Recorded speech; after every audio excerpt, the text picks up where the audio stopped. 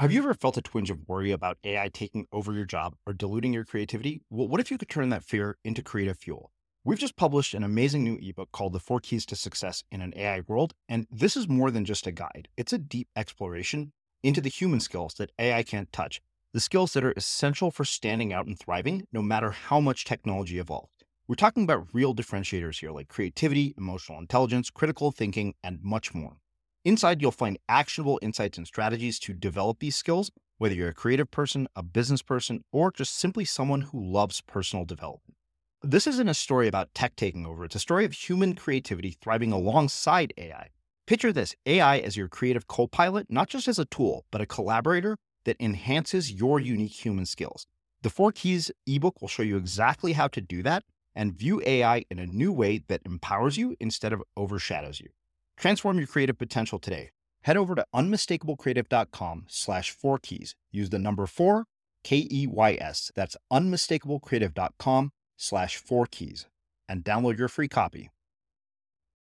When you take that blow of failure, I had a lot of people around me saying, Jim, it's okay. You can always do this. You can always do that. But, I had 2 institutions and 14 individual angel investors place their bet on me, and they had confidence in me that I was going to return their capital, but hopefully return more than their capital. And so, as crazy as it sounds, the 2 institutions I want to be very clear, I definitely care about, but they were kind of faceless institutions.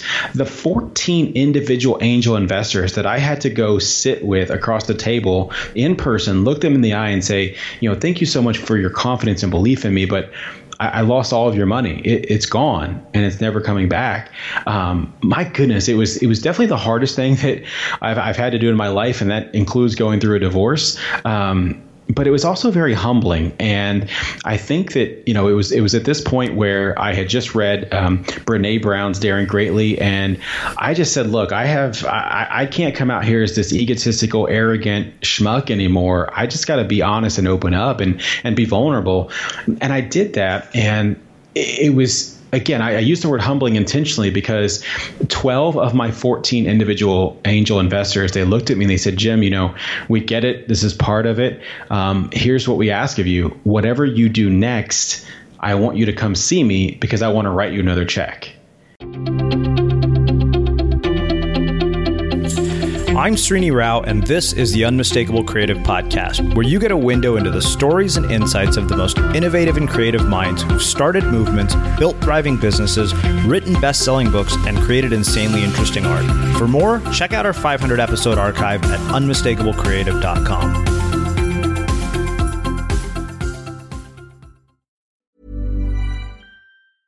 A lot can happen in the next 3 years. Like a chatbot may be your new best friend. But what won't change? Needing health insurance. United Healthcare Tri-Term Medical Plans are available for these changing times. Underwritten by Golden Rule Insurance Company, they offer budget-friendly, flexible coverage for people who are in between jobs or missed open enrollment. The plans last nearly 3 years in some states, with access to a nationwide network of doctors and hospitals. So for whatever tomorrow brings, United Healthcare Tri-Term Medical Plans may be for you. Learn more at uh1.com. Hiring for your small business? If you're not looking for professionals on LinkedIn, you're looking in the wrong place. That's like looking for your car keys in a fish tank.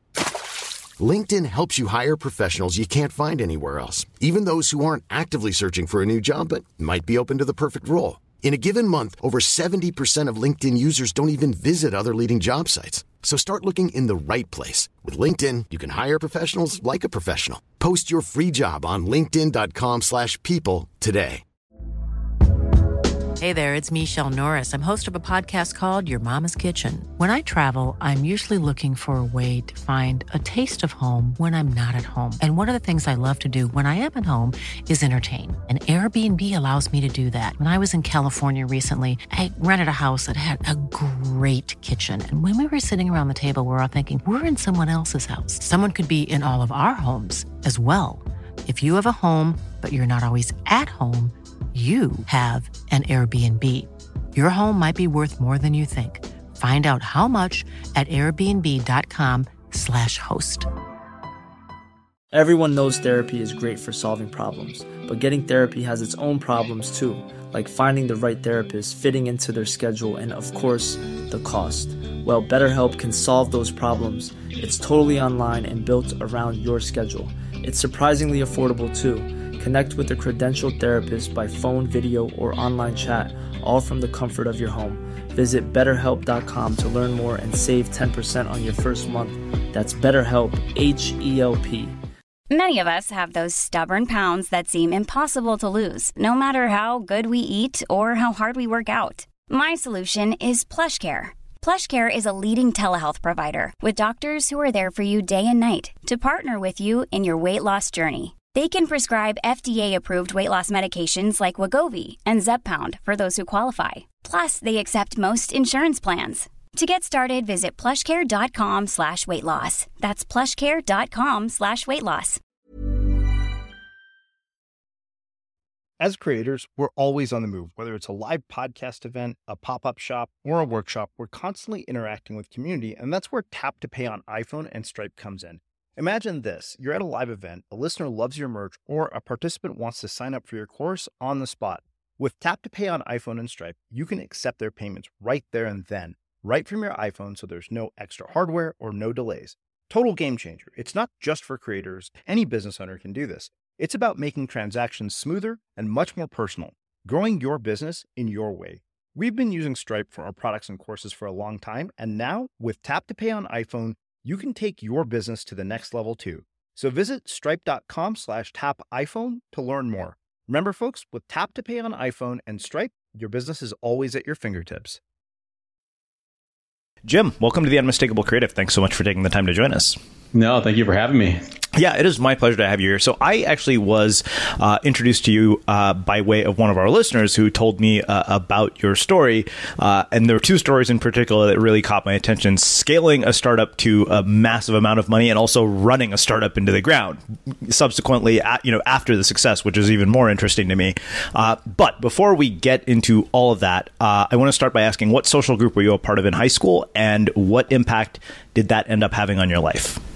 I feel like I've been a lone wolf most of my life. I actually have a painting in my basement that is just, it's a Jeep with its headlights on in a foggy desert, and it's all by itself on a dark desert highway, if you will, from the Eagles. So I definitely had a few friends, and I could, kind of ebb and flow between multiple different groups, but I definitely had no affiliation to any of those groups. So I wouldn't pick one. I mean, how did that sort of lone wolf mentality end up impacting your life and your career as it progressed? Well, so because of my background, I grew up very poor, and I didn't really see myself associating with anybody or affiliating with any other groups. And I think that's been a critical part of the success in my life, because I didn't let anyone else hold me back. One of the things that my wife and I talk about all the time is I'm thankful for that lone wolf mentality, and the fact that I don't really have a lot of close friendships or close family ties, because we can go anywhere and do anything without the ties that a lot of people get held to. Their certain place or their certain worldview. I don't have that. So I think it's affected my life in a really good way, honestly. Mm-hmm. So in terms of the worldview, being what it is, obviously, like you said, a lot of people have affiliations and ties that actually, that they're unable to transcend. And I'm curious, what advice that you would have to them, you would give to them. Yeah, so I grew up in Southern Indiana, and if you don't know anything about Southern Indiana, it is, I'm going to be very clear, I loved my childhood, but it's very backwards thinking. It's very much the old, this is our way, Christian conservative, the Bible Belt, all of that. It's conservative worldviews, and as a result of that, I just adopted all those. I didn't know anything else but to adopt that. And then I joined the Marine Corps. And what I found in the Marine Corps was whatever your worldviews are, all they do is tell you that that's the best worldview in the world. And they just kind of like cement the worldview that you have. And so I went from this very impressionable youth and kind of just attaching myself to what I saw around me to the Marine Corps telling me like, yep, that's the way the world works. And so I was just kind of stuck in that way for a really long time. I finally got out of the Marine Corps, and I started traveling just domestically here in the United States because of work. I've always been in sales or in entrepreneurship, which is obviously also sales. So I started traveling domestically. And as I did that, it started to open my eyes a little bit. And I was like, wait a minute, things aren't always like they are in Southern Indiana. This is a little bit different. And then I met my wife and we started traveling internationally for pleasure. And that's when my eyes really started to open up. And I was like, okay, wait a minute. There's a lot of different ideas out here and different people and languages and food and religion. Just everything was just different. And so it really started to finally break up that cement in my life and show me that things could be different. And it was a very hard, it was almost like an identity crisis to go through that. But my goodness, since I've done it, it's been absolutely amazing. So my advice, back to your original question, I would just encourage people so much to get their passport and go explore this world. It's so much smaller than you actually think it is, but the vastness of it just shows you so much opportunity. And I think it's very important for people to take advantage of that. So walk me through, how you end up, getting to do this work that you've done, where you've scaled a business to like an 8-figure exit, and then walk me to the journey that led to that point. Sure. So my first memory of what I wanted to do when I grew up, if you will, was back in 4th grade. I realized that I wanted to be a graphic artist. And so at that time, I was big into sports. And so I was like trying to design jerseys for my favorite NBA teams and, favorite baseball teams and all that kind of stuff. Just, not even on computer yet, just kind of sketching that stuff out and showing my friends like, hey, would you buy this? Those kinds of things. And so everything in school just kept leading to that. I got to be a senior in high school and I'd now been exposed to like printing classes and screen printing so I could make my own T-shirts and all this kind of stuff. And I was enamored with it. It was exactly what I wanted to do. The only wrinkle was that now I wanted to not only be a graphic artist, but I wanted to be a graphic artist in Japan. So from 8th grade through 12th grade, I took Japanese and I was like really trying to learn the language because that's what I wanted to do. I wanted to move to Tokyo and do this profession there, right, natively. And I get to senior year and I apply to go to college to study visual communications. I get accepted to the school of my choice. And remember, I started this conversation by saying I was poor, and I don't say that lightly. So I got my acceptance letter from the school of my choice, and I remember being so excited and just elated. And I told my dad, and he looked at me and he said, "Son, I love you, but I have no idea how you expect us to pay for that. I can't afford that." And it was very disheartening and very crushing, honestly. And I didn't know how to react completely. All I knew was that the man that I was supposed to respect as, my father and my caretaker just crushed my dreams. And so I lost a lot of respect for him at that point. And again, realize I'm an 18-year-old ignorant kid at this point. It's easy to look back now, but I just lost all respect for him and I didn't know what to do next. And the next words out of his mouth, I wasn't going to listen to regardless, but he said, I really think you should join the Air Force.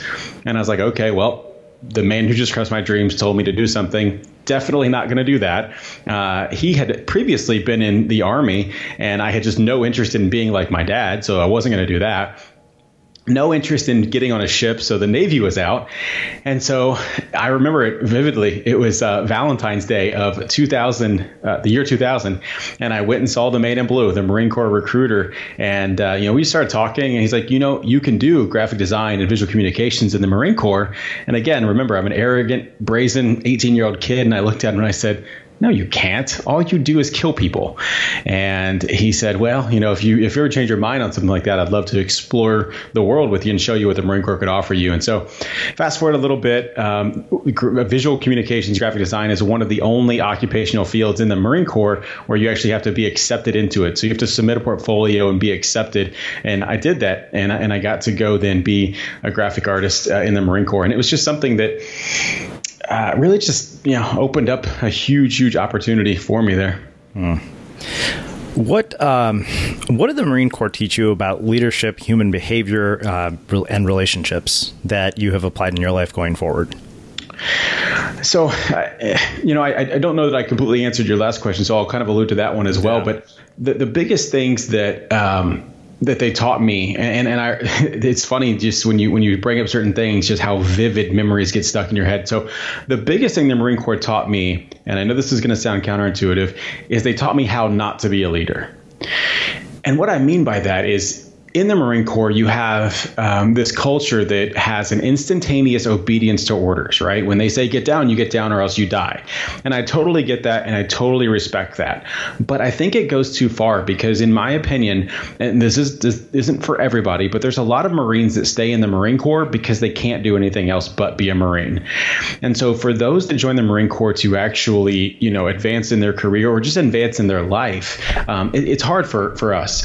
And so I remember I had a master sergeant when I was getting out of the Marine Corps, and he said, at the time I was a corporal, he said, "Corporal Brown, why are you getting out of the Marine Corps? You won't make it in the civilian world." And I kind of chuckled, and I looked at him. I said, "Master Sergeant, the reason I'm getting out of the Marine Corps is because of comments exactly like that." I said, "If we go out there right now and talk to the platoon, all those Marines will follow me because they respect me and they know that I will do the work that I'm asking them to do. None of these Marines respect you. The only thing they respect is that rank on your collar. And I just don't have an affinity toward positional authority. It just doesn't do anything for me." And so I know that, like I said, it sounds counterintuitive, but that taught me how to treat people and how to work with people and interact with people and honestly get people to do things out of respect for you. And so answering, the latter part of your previous question, how the Marine Corps led to, the work that I do now. Once I got out, I knew that by taking the challenge of becoming a Marine, I could do anything. I mean, I had so much faith in myself and confidence in myself that I could literally do anything. So I got out of school and I made the choice to either go to business school. That was my idea of what I had to do to be successful, or start my own business. And I chose at that time to go ahead and go to business school. And I went for a semester and I dropped out. And I went to Indiana University, one of the best business schools in the entire nation. But I went for a semester and I dropped out. And again, I'm still brazen, still arrogant at this point. It was because, in my opinion, if these professors knew how to make money, they would be doing it, not teaching me how. And so I dropped out and started my first business. And very quickly, I grew that business to about $250,000 a year in revenue. I had 2 employees that, all my buddies had just graduated college, and all they're thinking about is going out and drinking and trying to pick up girls. And I'm like, guys, I can't do that. I have to provide for these 2 employees as well as myself. And I learned very early at that point that I had to be a salesman, even though I didn't know what that meant, but I had to sell something to someone else so that they gave me money so that I could sustain my business and honestly the payroll, like I said, of my employees. And so it's kind of funny, at least it is to me. I kind of, had some success early on in my business career. I was selling stuff and I really didn't have any questions except for I started to lose business. So I was being told no in my pitches. And so when people were telling me yes, I had no problem. Like, okay, you're saying yes and you're buying from me. But it was those no's that I started to get that I was just I don't understand this. I want to better understand why I'm being told no. And I remember I met with a guy by the name of John DeGregory, and I was talking to John, and I said, John, I really, really am trying to branch out into this new world of business, and I could use your help. Could you introduce me to someone you think could use the services that I've told you about? And so he introduces me to somebody by the name of Andy Ellsbury. And the long and the short of this is I come to find out later that he couldn't sell anything to Andy Ellsbury. So he was trying to become a friend of mine by giving me this lead, if you will, just knowing that it was someone he couldn't close. And so therefore he knew I wasn't going to be able to close this person either. Mm-hmm. So I meet with Andy and, we had great conversations, and it felt as though he was going to buy what I was selling at that point. And we came to our next meeting, which was, in my opinion, the closing meeting. And he looks up and he says to me, Jim, who taught you how to sell? And I just kind of leaned back in my chair. I straightened up my shirt, crossed my arms, and I said, look, I'm self-taught, with a big smirk on my face. And Andy looks at me and says, well, it shows because you really suck. And I was like, oh, say what? And he said, now, look, I'm going to buy from you because I think you can actually deliver on what you're telling me, but you suck at sales. And I was like, all right, I gotta figure this out. And it wasn't a week later. I find myself in a Starbucks, and I remember the actual Starbucks vividly. I was meeting with a guy by the name of Matt Nettleton in a very similar situation. I started talking to Matt, and I find that he's just staring out the window. And I'm probably 5 minutes into my pitch to him. And I said, I'm sorry, Matt, but am I offending you? Did I say something wrong? And he looked at me and said, were you trying to sell me something? Because if you were, you really suck at this. And so seriously, within 2 weeks, 2 people that I thought I was supposed to respect in the business world, like, tell me how bad I am at sales. And so I knew at that point I had to go, if you will, get an education. And so it just so turns out that Matt Nettleton happened to be a sales coach, a very good one at that. And I wrote the biggest check of my entire life to have him coach me to be a salesperson. And, that was the kind of one of the precipices of change in my life. That I'm like, okay, now I understand this process of the world of sales and how to, guide someone through a buying behavior. But so that's how I went all the way from 4th grade wanting to, be a graphic designer in Japan to all the way to now being a salesperson. And now you start to enter into the world of technology and venture capital and all these types of things. And so it was that process that I learned combined with the passion of the actual, product or service that I was selling. I knew the ins and outs of that. And that's what allowed me to start to have some of those successes, as you said, the 8-figure exit and whatnot. I'm curious, in that moment, you mentioned this idea of being a brazen, young, sort of ego-driven person multiple times already throughout the course of our conversation. And it's interesting to me that in those moments when you were told that you suck at sales, that didn't, end up becoming your natural reaction. I'm curious why that is, or why you think that is. Like, what changed between then and the sort of brazenness that you had before? Well, I want to be clear. It just made me stop and reflect and think, but it didn't change that outlook at all. It wasn't until just a couple of years ago when I had the biggest professional failure I've ever had that I changed that. So I just don't know that I had an outward reaction to it. I just said, okay, there's something here that I want to try to figure out, because again, I was still having success. It just so happened with those 2 people, I didn't have success. So I would just say, so what? Who cares? Who's next? Right? That was kind of my reaction. But when they told me that, it was an internal thing of like, okay, there's something here for me to learn and figure out. Well, let's do this. Walk me through, the process of an 8-figure exit. And, I think what I'm much more interested in, obviously, we know how your external world changes when something like that happens. I'm curious how your internal world changed as a result of that. As a result of the actual exit? I mean, the whole process and the experience of having something as huge as an 8-figure exit in your life. Yeah. So, and I want to be clear, I was not even not even a minority shareholder. I was a very tiny shareholder. I was the guy in charge of sales. And so I definitely benefited from the sale, but I don't want anybody to get the notion that I took home any big lump sum of cash. Mm-hmm. But, I think that with both of them, so the first company I worked for, they were about $1 million in revenue when I joined them. And I took them from 1 to about $11 million in about 2 years. And I joined them. They actually had a very similar product offering to what I had with my previous company, but I just kept beating my head against the wall. I was having some success. I was making some sales, but I couldn't find the success that they were having. Even at $1 million in revenue, what they were when I joined them, I couldn't find the repeatable success. So it was the delivery mechanism that I was struggling with. And so everything they seemed to touch would turn to gold. And I said, okay, I'm good at what I do as far as the sales go, because again, I've studied and I've gotten this process and I figured that out. But I said, I just met with him. I called him, I met with him, and I said, hey, I think I'd like to try to join you guys. I want to be able to get into bigger opportunities and bigger companies and bigger boardrooms and whatnot.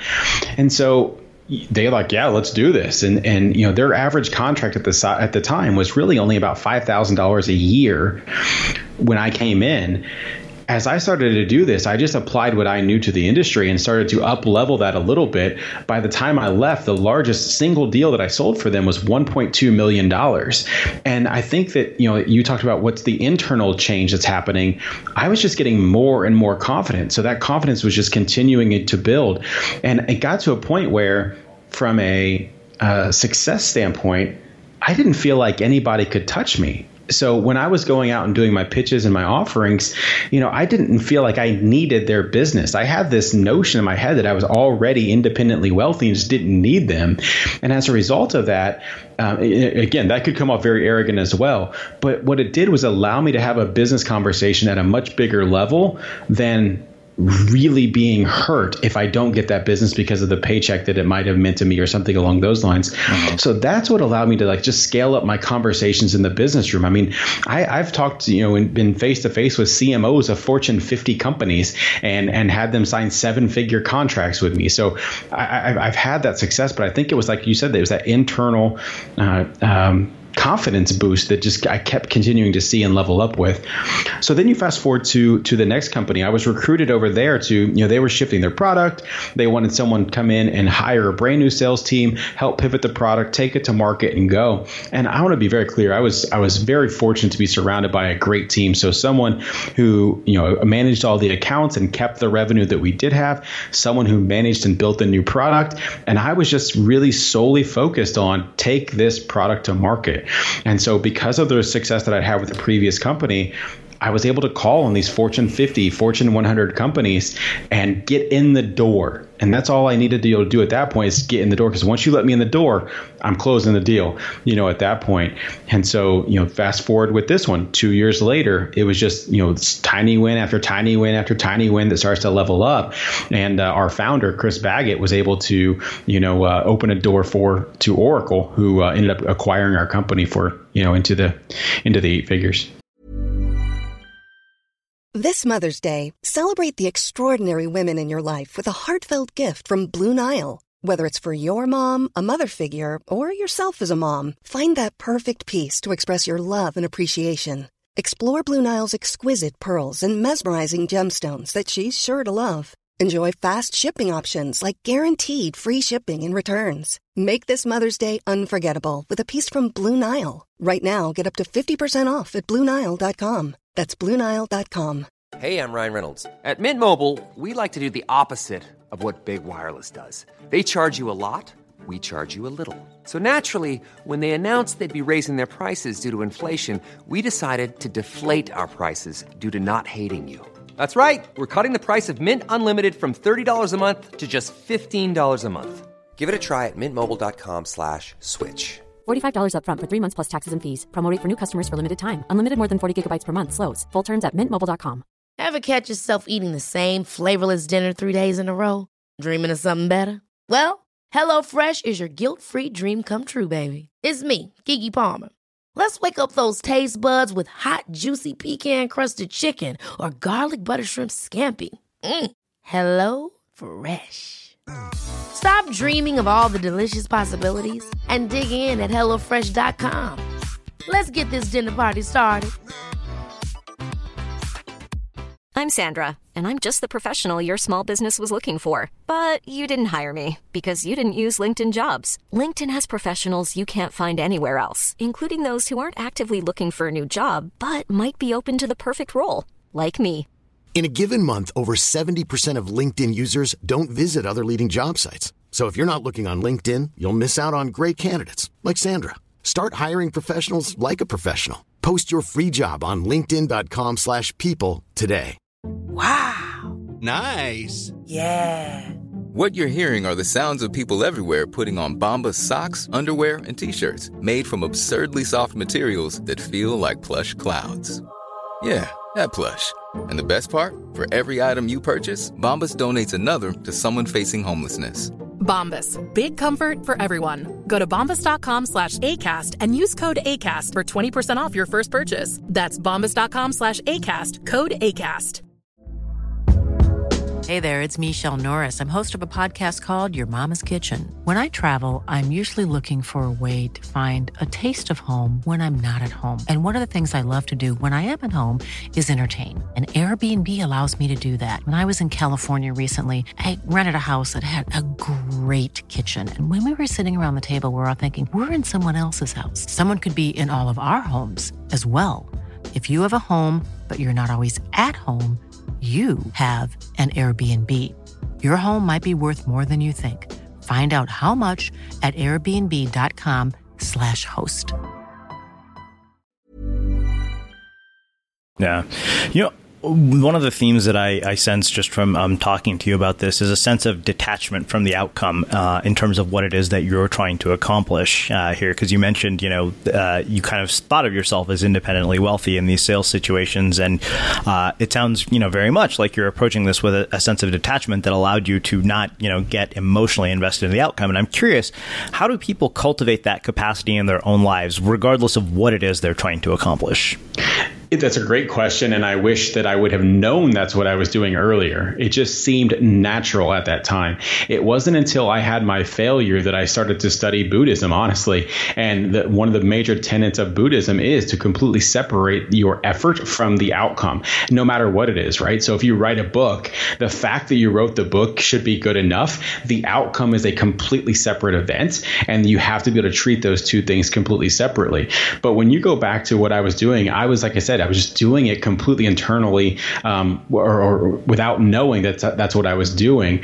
But it has become now one of the biggest things that I do. So now when I'm prospecting into a company, and now when I'm pitching a new company, I have completely detached the outcome, whatever they say, from my internal efforts. I know that as long as I'm doing the daily things that I need to do to be the best me personally, the best me as a business person, the best me as a dad, the best me as a husband, that's the biggest input that I can do, and it's the only thing that I can control. The other part of that, the outcome, it's a completely separate thing, and I have to detach them. So, for me, it was studying Buddhism. I'm not a practicing Buddhist, anything along that. I just wanted to read and understand those philosophies, but that was the biggest thing for me. Yeah. It's interesting because I think about this in areas of my life where I have, friendships, relationships, whatever it might be. And you realize, I think any one of us intellectually understands that, hey, you have absolutely no control over what another person does, feels, or thinks, right? Really, you don't. I think one of the things that's interesting for me was, you may have read this book, The Four Agreements by Don Miguel Ruiz. Probably the chapter that really struck me the most was the one where he says, don't take anything personally, and nothing anybody does is because of you. And, I get that intellectually. And at the same time, I don't know that I have gotten to the point where I'm unaffected by an outcome that isn't to my own liking. Does that make sense? It totally does, yeah. So is there a way to get to the point where I'm not as affected by it? I don't know that...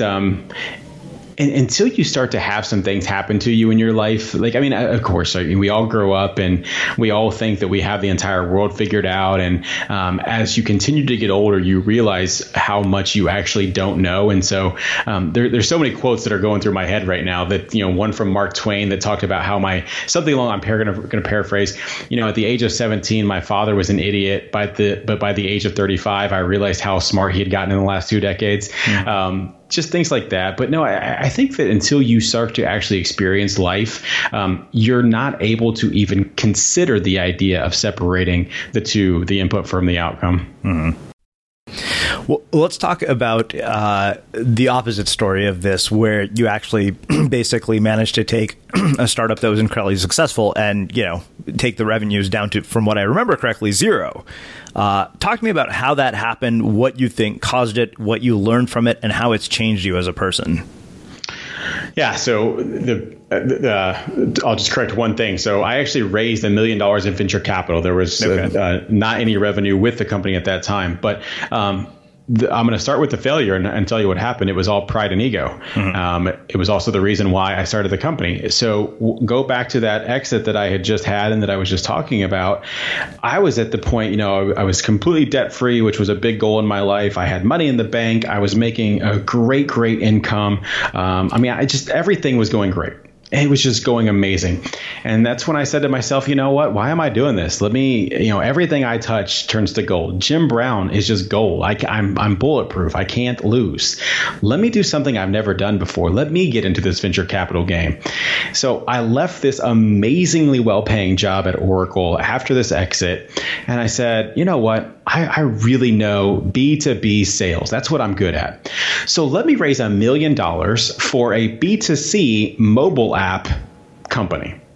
And Fortunately or unfortunately, however you want to see it, I always like to surround myself with good people. I brought two of my friends with me, two of my really talented good friends, and together in less than 60 days in Indiana, which if you know anything about the venture capital community in Indiana, this is kind of unheard of. We raised $1 million in venture capital for this company with no product. It was a PowerPoint deck. Mm-hmm. And so just looking at that event alone, the ability to raise $1 million, I thought that was proof that I was amazing at what I did.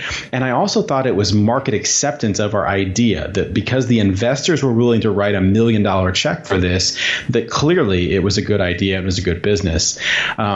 So many things went into the failure, but the idea behind the company that we were starting was we thought that there should be a check engine light for your home, if you will, right? So with the combination of things like the Internet of Things, the convenience economy, big data, we thought that a home should be able to talk to its phone because, I'm 35 and I believe that my generation and definitely the next generation, we're not a handy group of people. And even if we were handy, we don't want to work on our home. We want this idea of like condo living, but in our personal residence. And so that's what we were trying to build. We wanted this device that contained all the information that's ever happened to your home, every system, every paint color on the wall, the carpet type on your floor, what color mulch you got, all of that kind of stuff. And when your house needed something, it would send a notification to your house to say, hey, it's time to change the filter in your HVAC system, or it's time to have your carpets cleaned, or it's time to, insert something here, right? But not only that, it would tell you how to do it if you were a DIYer, which I'm not at all.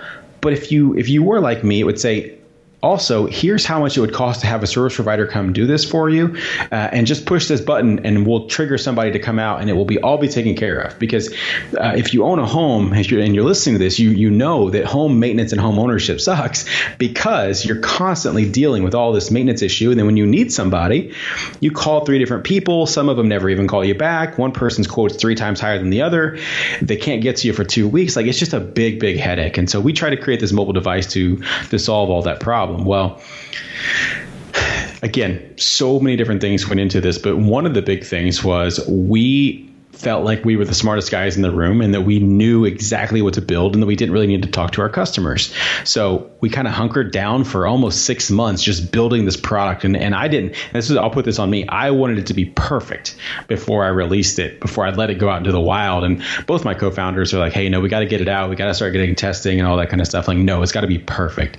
And so we burnt a lot of our capital runway by way of trying to make this product perfect before actually putting it in front of customers. By the time we put it in front of customers, they didn't really accept what we were doing. The worldview that we had of this product and what they actually would use were just two completely different things. Now, we started to build up a little bit of revenue and a little bit of traction, but it wasn't enough because we were not a home services company. We were a mobile application. So we made our money off of very slim margins or percentage or cuts, if you will, of when a service provider was detached to the house. Well, for instance, when a lawn guy comes out and mows your lawn and charges you $35, we make like $4. I'd have to mow a lot of lawns in order to make any amount of money. So we weren't going to be able to sustain ourselves on our own revenue. And all the conversations I'd had with the venture capitalists, they said, if you get to these certain metrics, we'll come in and do another round. Well, we did get to those metrics. We had about 1,000 homeowners in central Indiana using the product, but that wasn't enough at that time for venture capitalists to come back in with a second round. And so the frustrating part was I still strongly believe this product will exist in the world. There's already a couple of companies out there that are doing similar types of things. It will exist in this world, but I didn't listen to my market that was here in central Indiana. Central Indiana is, the home is absolutely the largest purchase most people here, I'm talking 95%, will ever make is their home. And a lot of them will overspend for that first home. And so they have this sense of pride, this sense of home ownership to the point of, and combined with the fact they've overspent, they don't have extra money to pay service providers to do the types of things that would have led our product to be successful, again, here in Indiana. So many different assumptions, a lot of pride, a lot of ego, a lot of those types of things is what led to ultimately running out of capital and not being able to raise more. I'm curious, after, having had a setback like that, how did you bounce back and how did you regain your confidence?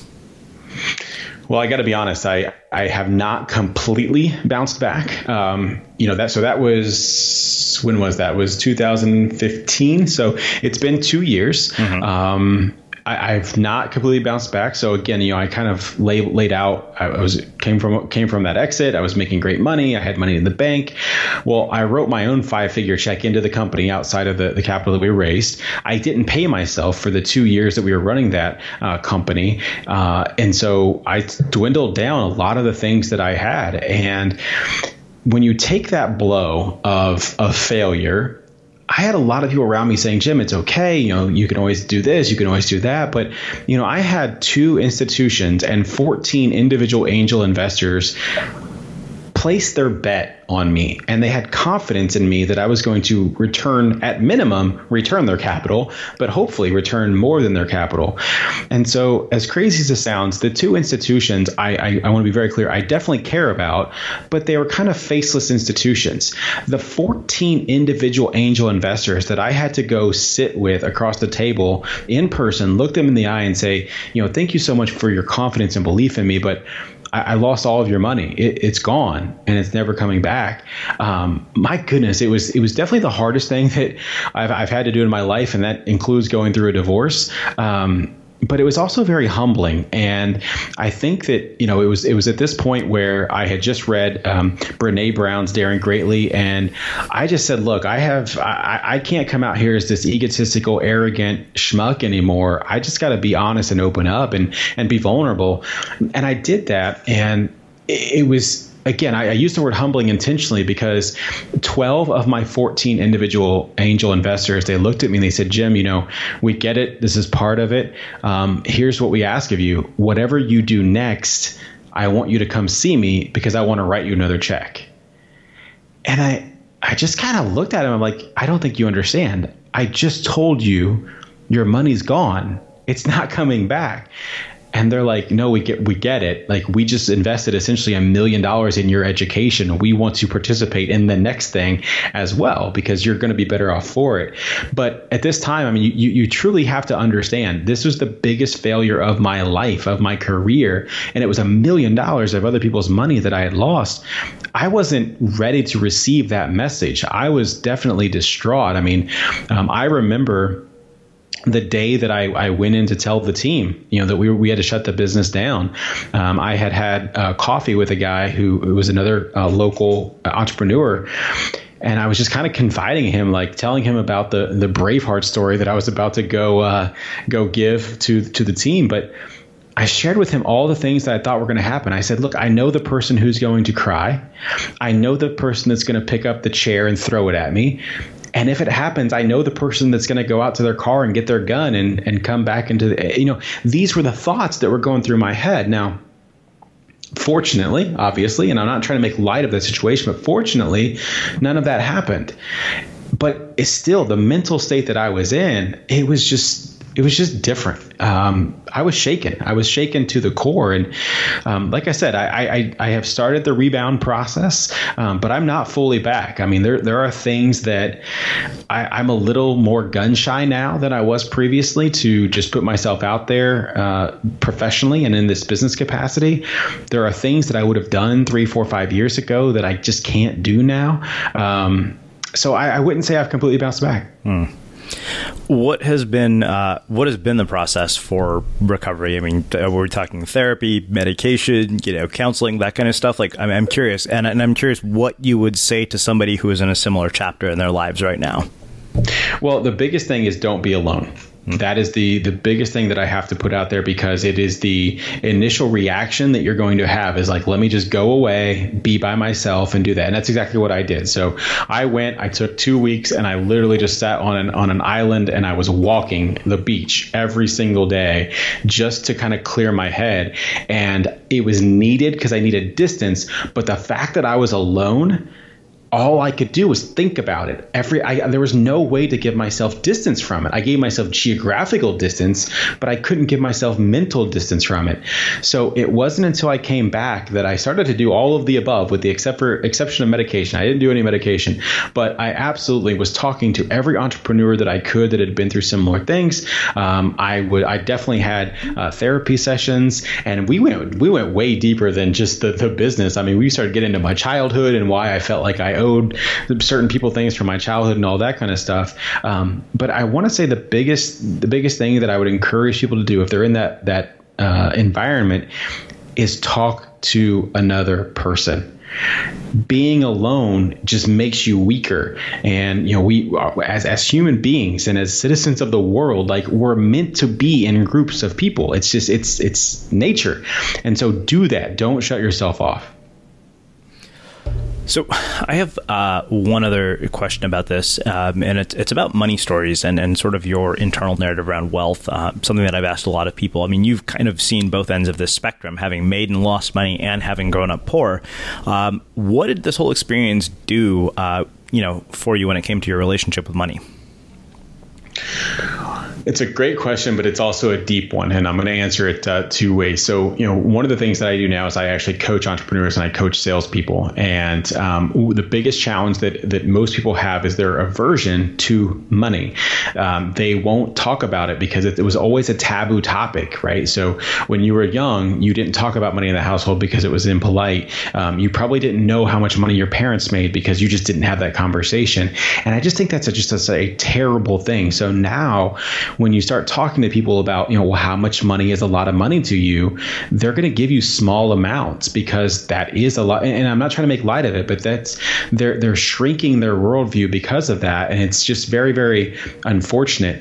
So then you fast forward to the other side of it. When I started to accumulate some wealth, I guess I was able to continuously do that because I had already been poor. I knew what it was like and I made it out of that. So to me, it was like, screw it. I'm going to spend whatever on this, and I'm going to go do this, and I'm going to, have, all these risks, because the worst thing that can happen to me is I go back to exactly where I've been and I was fine. I made it out of it. But you asked specifically, this dichotomy of rich and poor and what wealth meant. It doesn't relate completely, but I hope that you'll be able to pick it up here. What it does, when I had this failure, one of the people that I spent a lot of time talking to was a friend of mine named Pete Gall, and Pete is he has this profound way of words. And Pete said to me at one point, because I cared about everything. I cared about everybody. I cared about everything. I wanted to make everybody happy. And Pete looked at me and said, "Jim, quit caring about everyone else." And I couldn't wrap my head around that. I was like, "Pete, you're going to have to, you do what you do. Like, help me understand how I do something like that." And he said, "Jim, you're going to die, right? You're going to die. And at that point, who will be at your funeral?" And I kind of took a step back. I was like, wow, it's morbid, but who will be at my funeral? He said, those are the people that you need to start living for. Those are the people that matter, that you need to care about. And he took it one level further and he said, but now, while I meant all of that, who are the 6 men who will carry your casket and put it in the ground? And I'm kind of getting cold chills again now, just recanting that conversation. But that's deep. And so my connection to money and to material things after losing it all, it just completely changed, because the real wealth came from other people. It came from being accepted into whatever community it is that you choose to be a part of now, which is completely different than going all the way back to one of the first questions you asked me, that lone wolf mentality. And so now I see the acceptance of those who actually care about me as my wealth. Wow. Well, I think that makes a really fitting and poetic end to our conversation. So I want to finish with my final question, which you probably heard me ask, I know, since you've listened to our interviews. What do you think it is that makes somebody or something unmistakable? It's their ability to be themselves. I think that, very early on, we try to fit in and we try to be like everyone else, and we see the advertisements on TV and we think that's what we need to be. And so we just always have these expectations either put on us, or we intrinsically think other people are expecting things of us.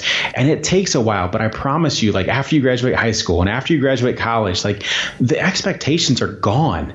It's all has to come from you. And what has to come from you is your willingness to not think you have to fit in and be something that other people are thinking about that you should be. It's just being you, and that's what makes you unmistakable. Awesome. And one last question. Where can people learn more about you and your work? Sure. So I think, askjb.me is my website. Kind of talks about the things that I do professionally. It talks about the stuff that I give back to with the community. And there's a contact page if you'd like to reach out to me. So askjb.me. Awesome. And for everybody listening, we will wrap the show with that. Thank you for listening to this episode of the Unmistakable Creative Podcast. While you were listening, were there any moments you found fascinating, inspiring, instructive, maybe even heartwarming? Can you think of anyone, a friend or a family member who would appreciate this moment? If so, take a second and share today's episode with that one person, because good ideas and messages are meant to be shared.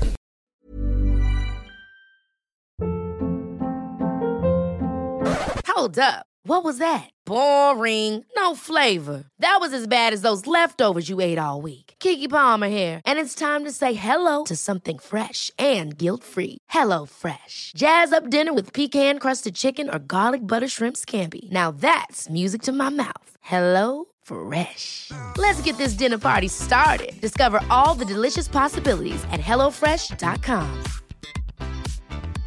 Hey, it's Paige DeSorbo from Giggly Squad. High quality fashion without the price tag. Say hello to Quince. I'm snagging high-end essentials like cozy cashmere sweaters, sleek leather jackets, fine jewelry, and so much more. With Quince being 50 to 80% less than similar brands. And they partner with factories that prioritize safe, ethical, and responsible manufacturing. I love that. Luxury quality within reach. Go to quince.com/style to get free shipping and 365-day returns on your next order. Quince.com/style.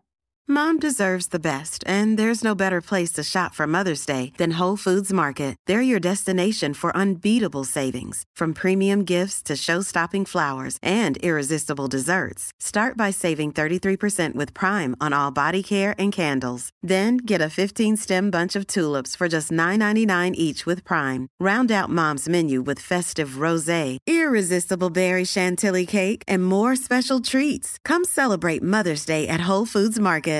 Imagine the softest sheets you've ever felt. Now imagine them getting even softer over time. That's what you'll feel with Boll & Branch's organic cotton sheets. In a recent customer survey, 96% replied that Boll & Branch sheets get softer with every wash. Start getting your best night's sleep in these sheets that get softer and softer for years to come. Try their sheets with a 30-night guarantee. Plus, get 15% off your first order at bollandbranch.com. Code BUTTERY. Exclusions apply. See site for details.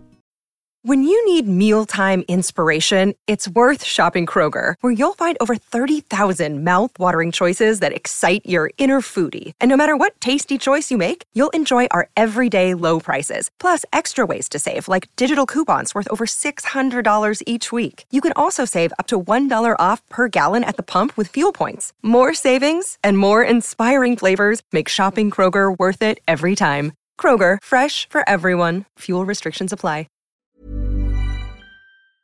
Have you ever felt a twinge of worry about AI taking over your job or diluting your creativity? Well, what if you could turn that fear into creative fuel? We've just published an amazing new ebook called The 4 Keys to Success in an AI World, and this is more than just a guide. It's a deep exploration into the human skills that AI can't touch, the skills that are essential for standing out and thriving, no matter how much technology evolved. We're talking about real differentiators here, like creativity, emotional intelligence, critical thinking, and much more. Inside, you'll find actionable insights and strategies to develop these skills, whether you're a creative person, a business person, or just simply someone who loves personal development. This isn't a story about tech taking over. It's a story of human creativity thriving alongside AI. Picture this, AI as your creative co-pilot, not just as a tool, but a collaborator that enhances your unique human skills. The 4 Keys ebook will show you exactly how to do that and view AI in a new way that empowers you instead of overshadows you. Transform your creative potential today. Head over to unmistakablecreative.com/4keys. Use the number 4, KEYS. That's unmistakablecreative.com/4keys and download your free copy.